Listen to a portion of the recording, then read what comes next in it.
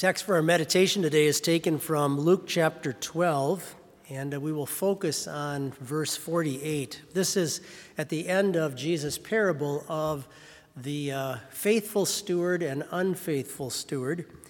And at the beginning of that parable, he says these words, "Who then is that faithful and wise steward whom his master will make ruler over his household to give them their portion of food in due season? Blessed is that servant whom his master will find so doing when he comes." And then he concludes with these words, "For everyone to whom much is given, from him much will be required, and to whom much has been committed, of him they will ask the more." These are your words, Heavenly Father. They are your truth. We pray that you would strengthen our faith through them. Amen. You may be seated.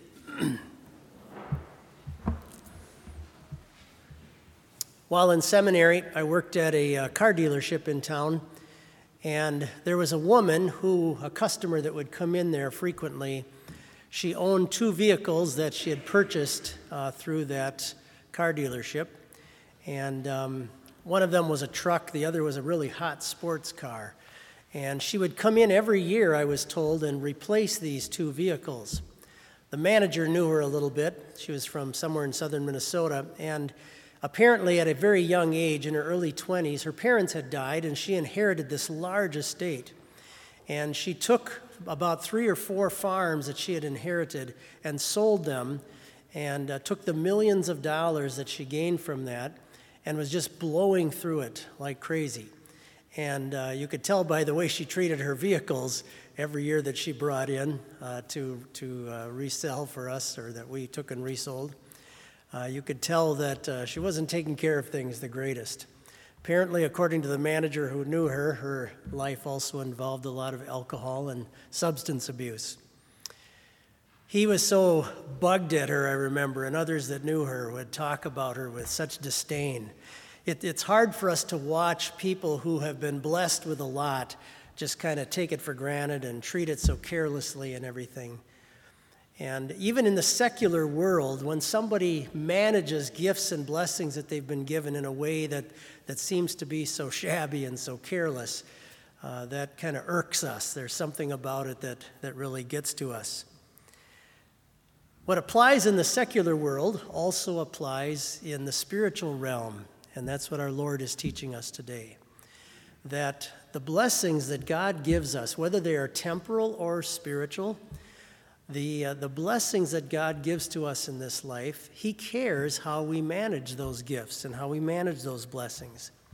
And I know for myself, I am very tempted to take whatever gifts God gives me and to not necessarily take care of them the way I should, to kind of take them for granted, to maybe even use them in a way that God would not want. And it's easy for me to allow the focus of my attention and my heart and mind to be on earthly matters and just what I can get from something and how it can benefit me, rather than how I can put those to use in God's kingdom. And so there's a lesson I know in here for me. Anytime I read these parables about the stewards, there's a lesson in here for us about how we can be tempted to be so careless with the gifts God has given us. And if you read this parable, Jesus is giving a very sharp and harsh warning. He's really asking us to take a spiritual evaluation of our lives. The unfaithful servant that he talks about in that parable was very informed of what the master wanted him to do. He knew exactly what the will of his master was, and he knew what would please his master. And yet, when the master returns and finds that he had not been taking care of the duties he had been given and treating everything so recklessly, he's very angry with him and upset with his lack of stewardship. In fact, listen to this line in Jesus' parable. He says, when the master returns and finds this, he will cut him in two and appoint him his portion with the unbelievers. So the point Jesus is making for us is this: don't take these matters lightly. Don't take matters like this lightly when it comes to our daily lives. It's easy for us to be tempted to kind of forget about when our Lord is going to return. It's easy for us to just assume that things are just going to go on and go on and go on. But that's not always the case. Years ago, a member of a church I was serving down in Florida, we had a lot of winter members, snowbirds they called them. They would be down there for 3 or 4 months. And one of them called me and asked if I would come and visit him and his wife because something had happened to some friends of theirs. And apparently at his home congregation up in Wisconsin, the chairman of the congregation, who happened to be a good friend of his, died very suddenly of a heart attack in the arms of a woman of the evening.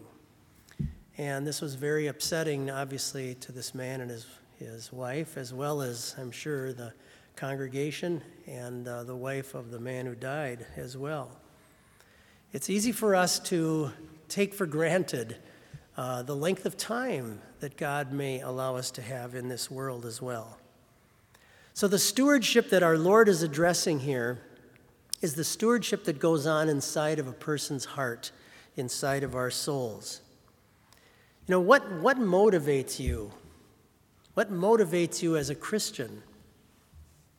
You know, if God wanted to, he could have a terrorist come into the sanctuary and put a gun to your head and force you to pray or to sing hymns or to give money to the church or to do something or to act a certain way. God could use force and intimidation to get you to do what he wants. He could scream at you that you're going to go to hell if you don't do such and such. But that's not the way that the God of heaven has chosen to motivate his church. Instead, he comes to us through the gospel, through the wonderful news of Jesus Christ, our Savior.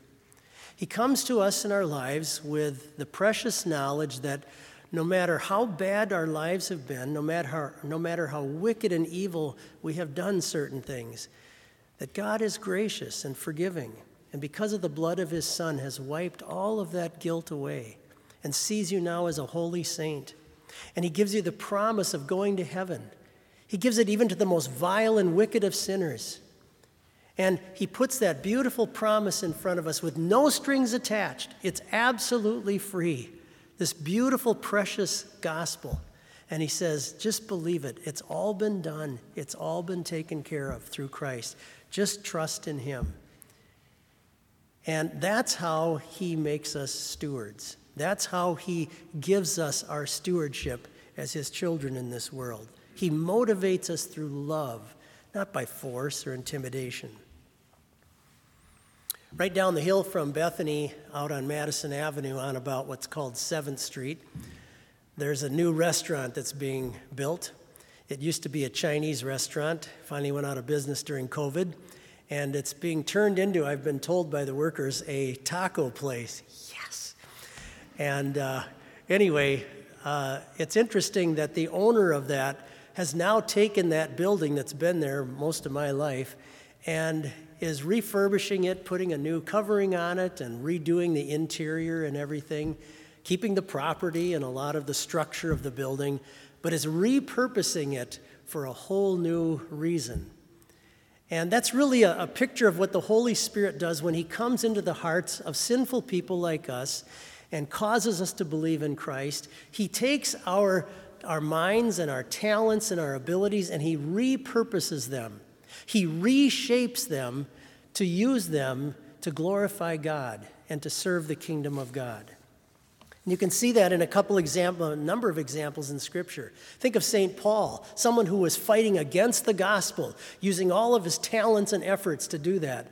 And yet, once he's brought to faith, he is using those gifts to glorify God. Zacchaeus, as soon as Christ comes into his home and speaks the gospel to him, his heart is converted and changed, and he immediately starts to think of ways that he can now show glory back to God by giving back money he's stolen from people. Even the thief on the cross in the final hours of his life, think how he had used his mouth probably throughout his life, and yet here he is pinned to a cross, comes to faith in his Savior, is promised paradise, and he begins to confess Christ.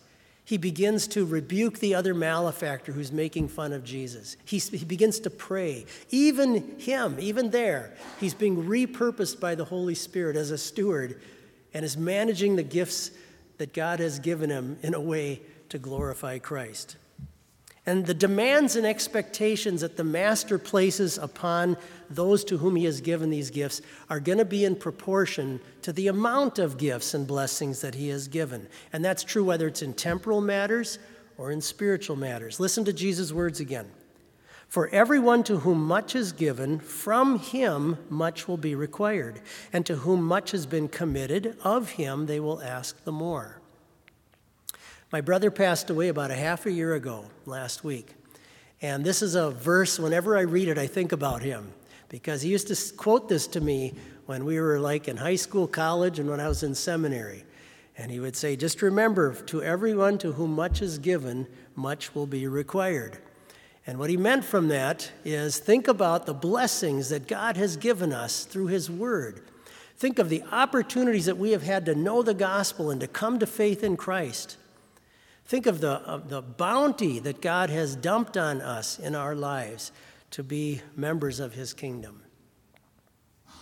Some of you have heard me tell the story before of a lady years ago, a church I was serving, who came to me after I'd been there about 6 months, and she was very sad, and she said, I want you to know something about me so you understand. I don't give any money to the church. And the reason I don't give any money to the church is my husband will not let me. He's an unbeliever, and he hates Christianity. And she said, I feel bad that I can't give anything to the church. So if there are any jobs you have that I can do to help take care of things around the church, please ask me to come. I'll do it. And she said, I feel so bad about this. And I said, you know, God has all the money he wants. I mean, he can always make more. God has all the gold and the silver that he wants. What he really loves to see is a heart that loves him. That's your stewardship. I said, that's what he loves to see going on inside of you. Now, this same wonderful concept applies in the spiritual realm for us. Jesus said, blessed is that servant whom his master will find so doing when he comes. Truly I say to you, he will make him ruler over all that he has. The primary concern God has for us is how we manage the spiritual blessings he's given us through faith in Christ. Faithful stewards of Christ always have a mind and an eye focused on heaven and on the fact that Christ is coming back to take us there. And our salvation is just a free present from God through the work of Christ. And yet for those who possess it, God loves to look down into our hearts and lives and to see appreciation for that wonderful gift that he's given us. Think about the woman who came to cry at Jesus' feet when he was at a dinner table with the Pharisees and scribes.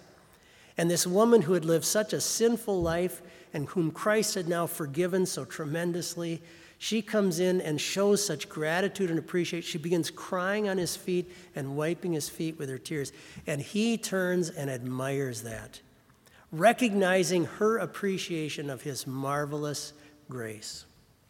So, your master who's blessed you with that same grace and has blessed you with stewardship as well for the blessings in your life, he loves to see that activity worked in our heart by the Holy Spirit. And he says to us to be ready for his return. Be faithful unto death, and I will give you the crown of life. Amen. Please rise for prayer. Please take out your hymn book, if you would, and turn to page 160 in the front portion of the hymn book, page 160.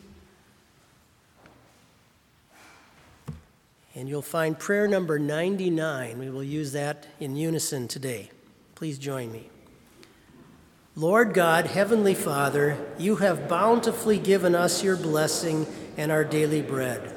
We beseech you, preserve us from covetousness, and so enliven our hearts that we willingly share your blessed gifts with our needy brethren, that we may be found faithful stewards of your gifts, and abide in your grace when we shall be removed from our stewardship, and shall come before your judgment, through our Lord Jesus Christ, who lives and reigns with you in the Holy Spirit, one true God, now and forever.